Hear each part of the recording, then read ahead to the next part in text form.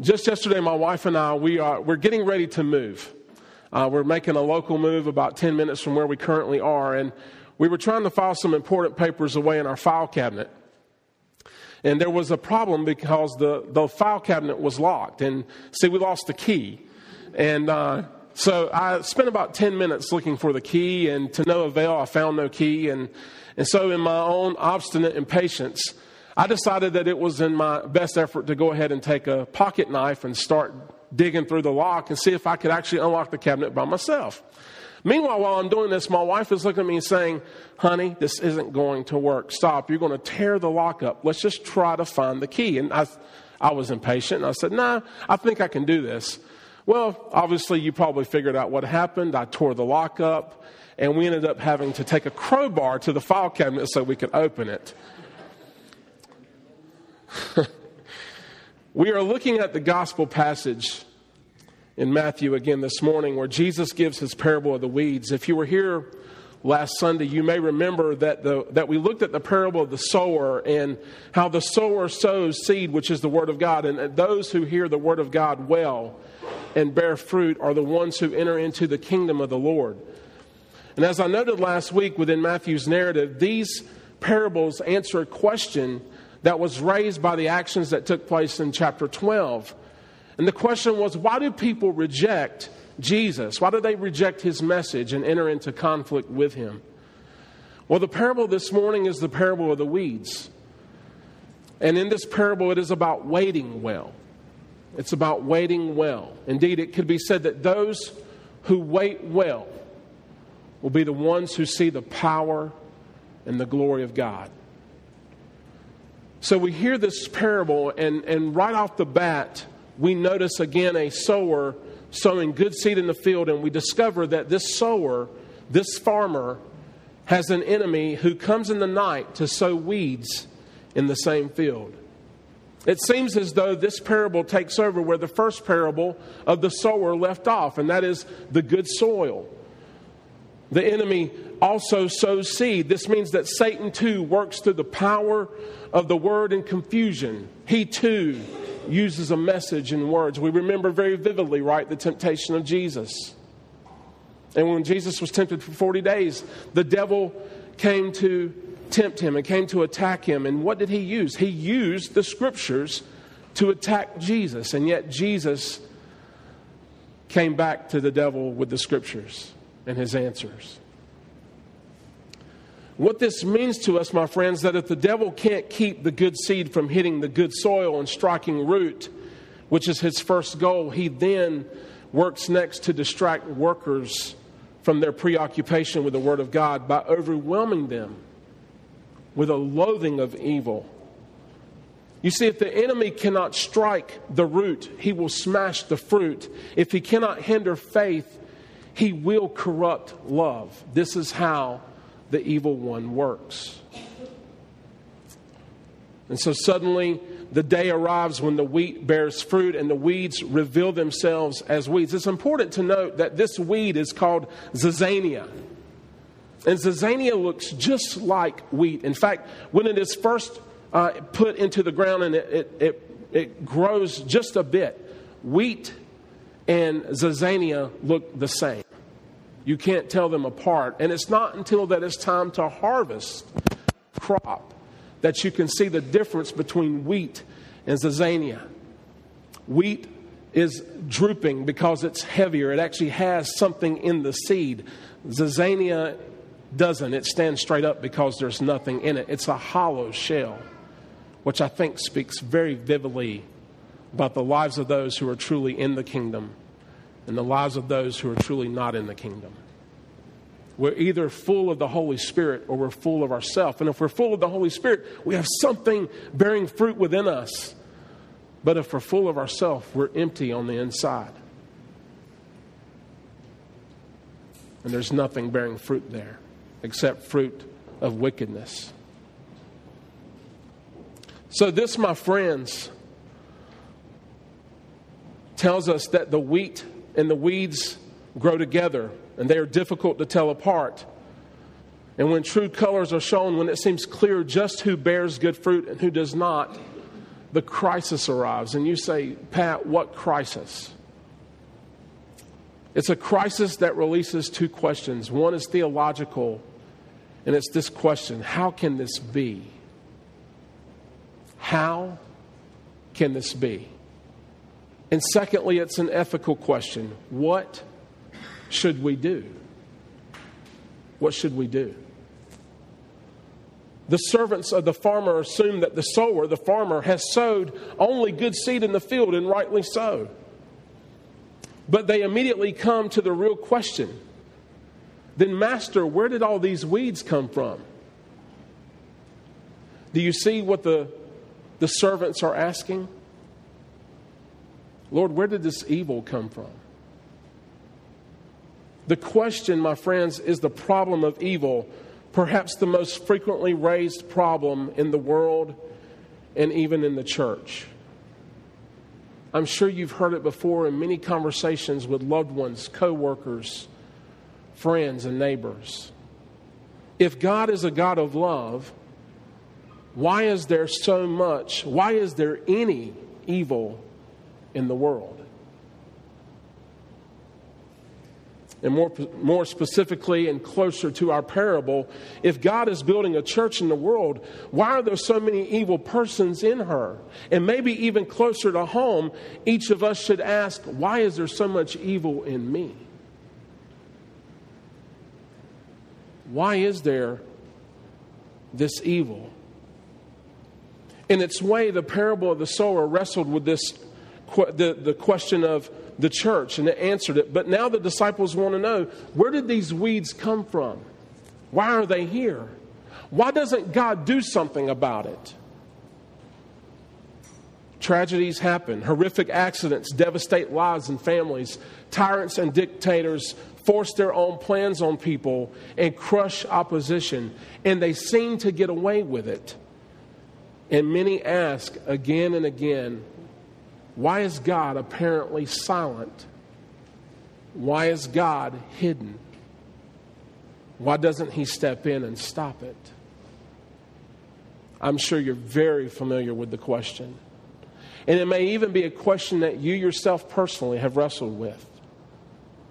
God, if you're a God of love, why do all these tragedies happen? Why do so many innocent people lose their lives to things that don't make any sense?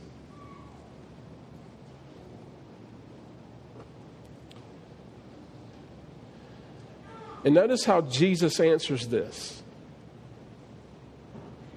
An enemy did this. An enemy did this. These 4 words are all we get for an answer. We could be disappointed by the brevity. In fact, if I was a disciple at that very moment, I know what I would have done. I would have been worse than Peter. I would have said, Jesus, wait a minute. Hold on a second. What do you mean when you say that an enemy has done this? Whose enemy? Your enemy? You have an enemy? What's this enemy about? See, the answer does it's short, it's brief, but it does supply us with a more important piece of information. God did not do the evil work. God is not culpable for the evil in the world. He is cleared of blame for evil. And for faith, this vindication is so important. The evil in the world, in church history, and ourselves, and who can deny it, is not due to some idea that God did poor work in sowing His field. No, it is due to a just indicted enemy. And that enemy is the evil one. And he does have a presence in the world. And that's important for us to note, church. Jesus did not deny that there was an evil one in the world. Jesus did not deny that there was one who was like a roaring lion, prancing around, seeking whom he could devour. He did not deny that. In fact, he acknowledged it. And so did the early church. And in our modern society today, we have lost grip of the reality that there's an evil one at work who is sowing weeds in the field.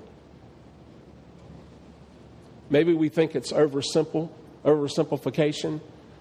Maybe we think, that was a myth. People in the ancient days believed that, but we in modern society, we're too intelligent and we know too much to know that there's no such thing as the devil. But I tell you, friends, if the Son of God, who is God in flesh incarnate, is saying that there's an evil one at work, then we might want to take heed and say, yes, Lord, we agree. There is an evil one at work. In fact, Jesus' 4 words, an enemy did this.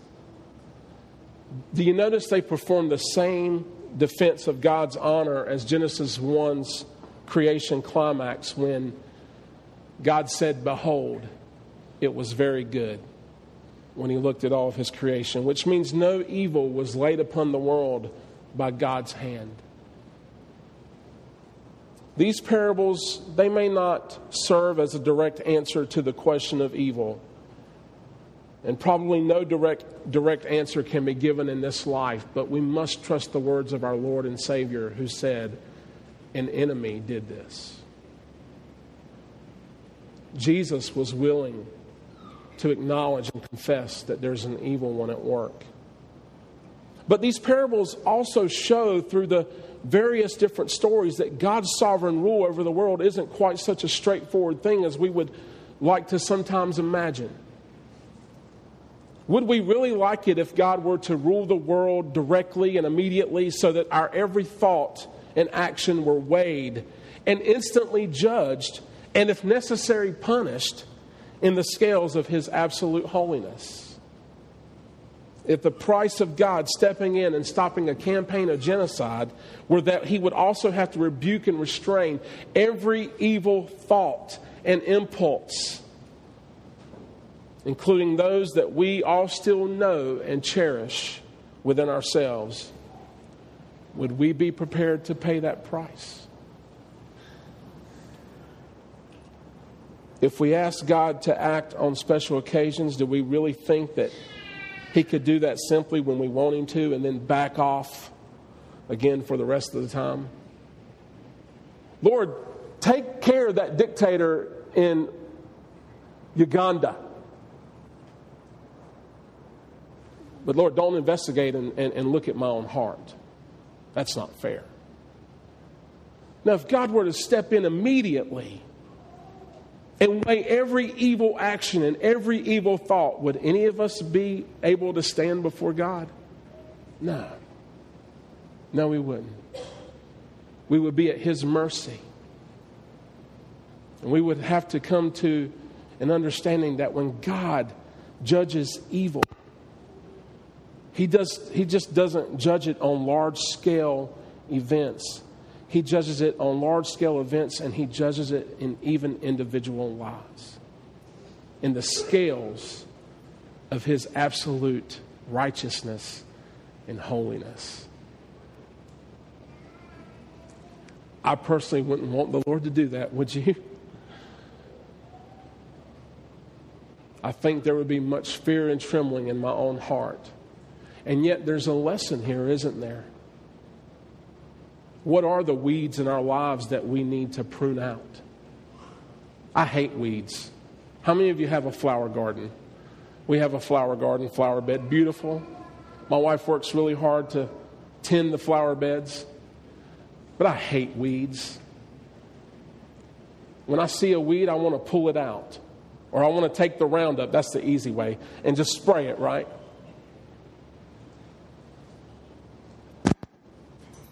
How do you think God feels about the weeds in the wheat field? You see, these parables are all about waiting. And waiting is what we all find difficult. The farmer waits for the harvest time, watching in frustration as the weeds grow alongside the wheat. Not only the farmer, but also the birds wait for the tiny mustard seed to grow into a large shrub. We didn't read that part in the gospel reading this morning, but that was between the actual parable of the weeds and the interpretation of it. And not only the birds that wait for the tiny mustard seed to grow in a large shrub, but the woman baking bread must wait for the leaven to spread its way through the dough until the whole loaf is mysteriously leavened. And that's what God's kingdom is like.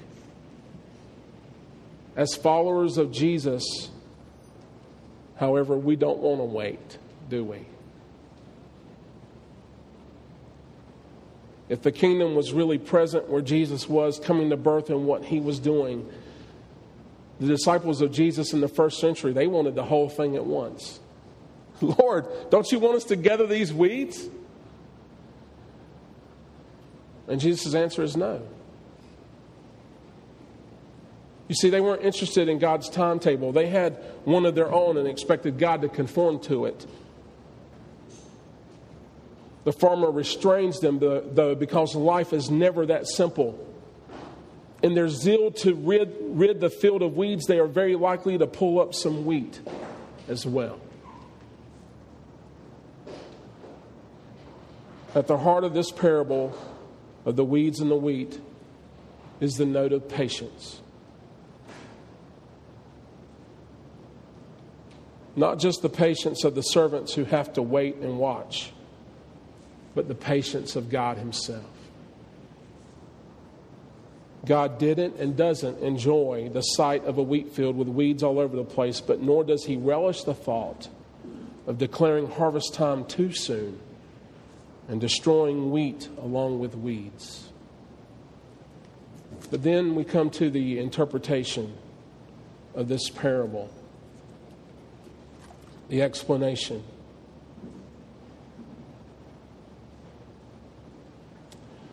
Anyone who can't see that there is such a thing as serious and vicious evil in the world after all that's happened in the 20th, 21st century, and even before all that, you're simply wearing the wrong glasses, because evil is present. And anyone who doesn't hope and pray that the God who made the world will one day make it right is condemning themselves to regarding the world as at best a sick joke. But anyone who supposes that the true and living God, the world's creator, can make it right without confronting and defeating not only evil in the abstract level, but those who have given their lives and their energies to inventing and developing wickedness, profiting from it, luring others into it, and wreaking large-scale human devastation as a result, is asking for a pipe dream. I have a good friend of mine who works with the International Justice Mission. He lives in Roanoke.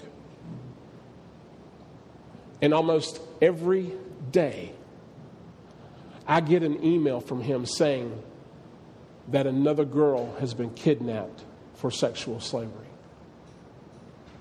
Almost every day.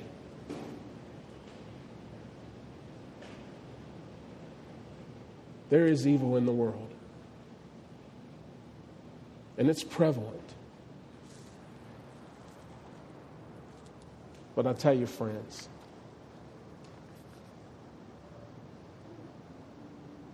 God will bring justice.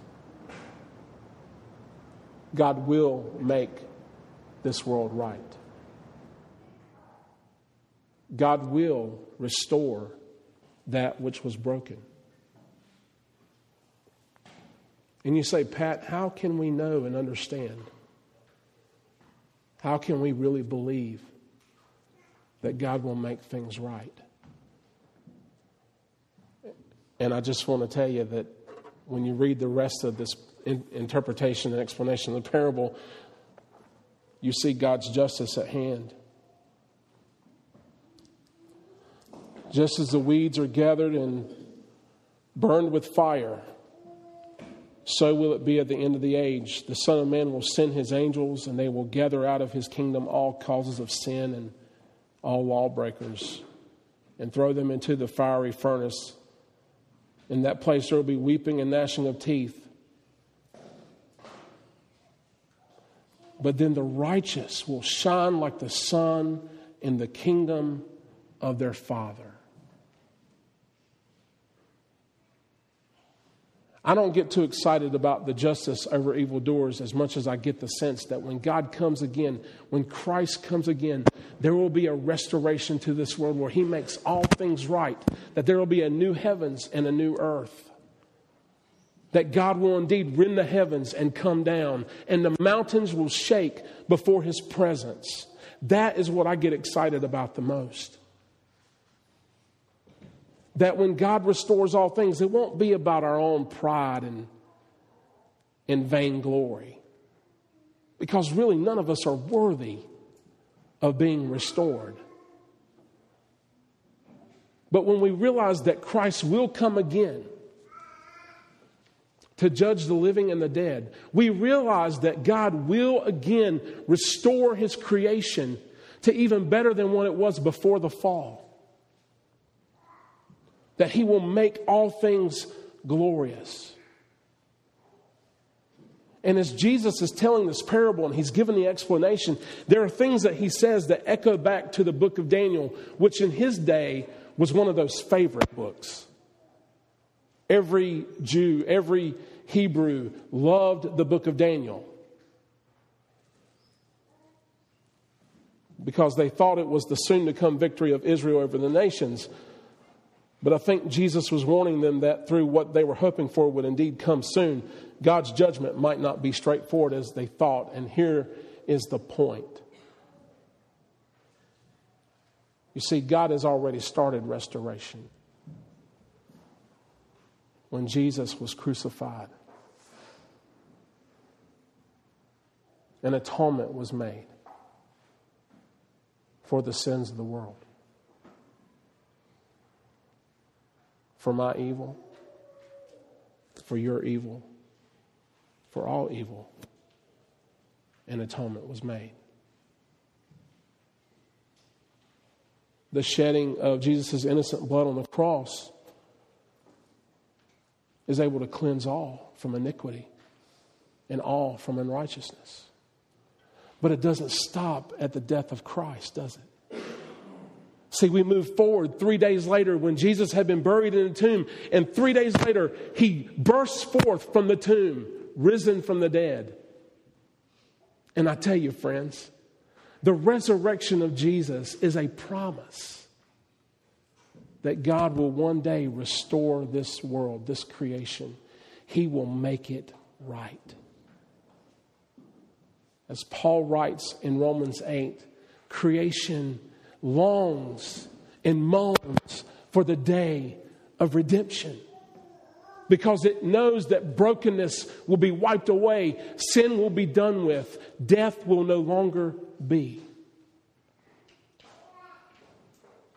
and life will flow from the throne of God into the stream of living water as it goes through the nations.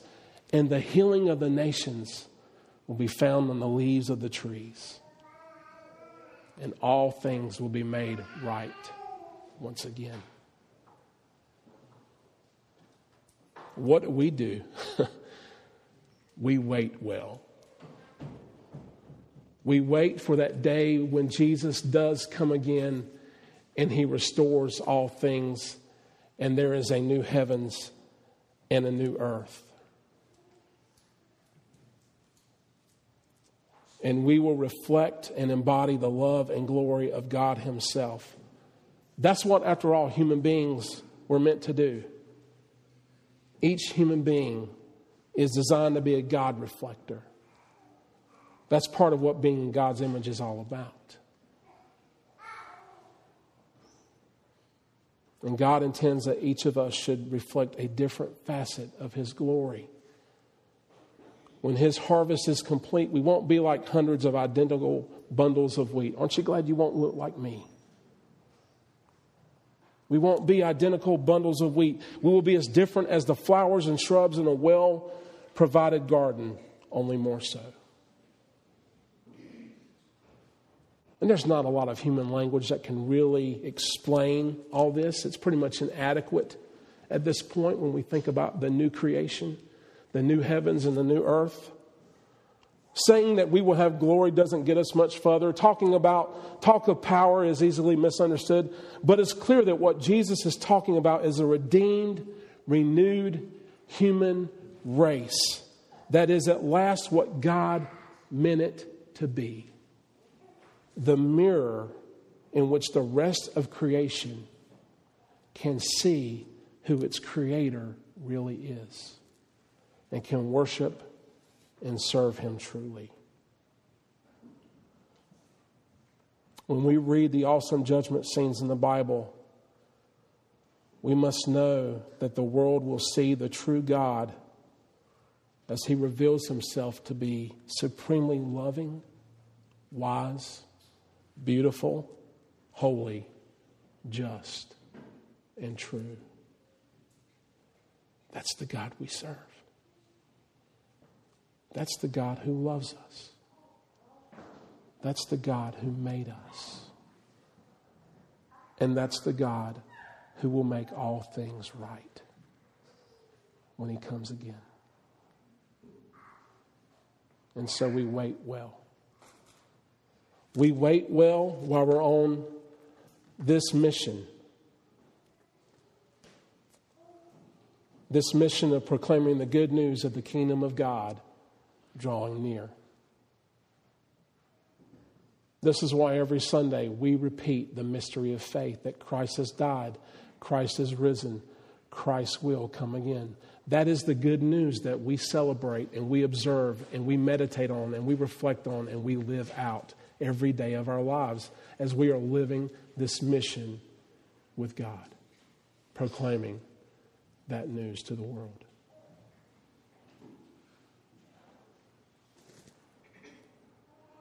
Thank God it's not up to us. I can imagine myself being like the disciples. Jesus, let me go gather those weeds. I'm really good at pulling weeds out. I mean, really, I just take my hand and pull them out from the root. I mean, it's pretty easy for me. The problem is I don't know truly is who is a wheat and who is a weed. And in fact, I kind of believe that God gives us all time to get the weeds out of us as he's pruning us and making us like his son.